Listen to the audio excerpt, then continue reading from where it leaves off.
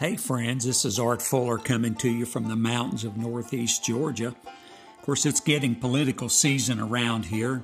Bubba said a busload of politicians was driving down one of the country roads out near their farm when suddenly the bus ran off the road and crashed into an old farmer's barn. Well, the old farmer got off his tractor and went to investigate. Soon he dug a hole and buried the politicians. A few days later, the local sheriff came out. He saw the crashed bus and asked the old farmer where all the politicians had gone. The old farmer told him he had buried them. The sheriff questioned the old farmer, "Lordy, were they all dead?" The old farmer said, "Well, some of them said they weren't, but you know how them crooked politicians lie." Tiny said his Preacher Davis, attended a political rally here a few weeks back. And you know that when these political seasons roll around, all these politicians try to get out and about and be seen doing good things for the local community. Well, the state representative had convened a panel of local ministers to quote-unquote listen to them. He asked them one by one, what is the single biggest thing government can do to help the church?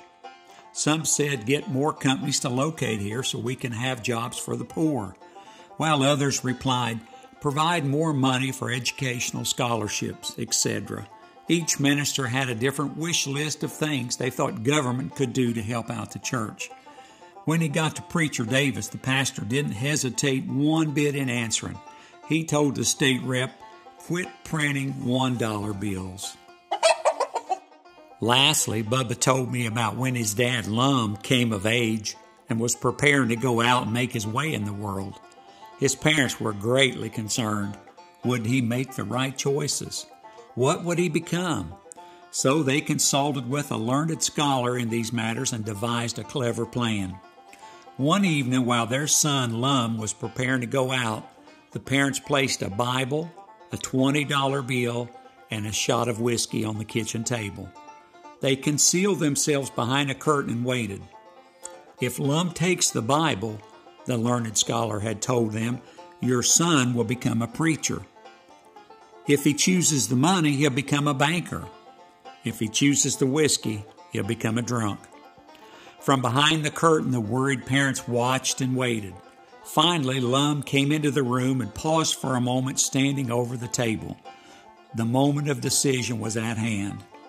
Very quickly, their son put the $20 bill in his pocket, tucked the Bible under his arm, drank down the shot of whiskey in a single gulp, and went out the door. The confused mother and father reported their findings to the learned scholar in these matters. "Oh, Lord," he said after a pause, "I'm afraid your son is going to be a politician." You can find Tiny and Bubba books on Amazon.com. Just search for Tiny and Bubba by Art Fuller.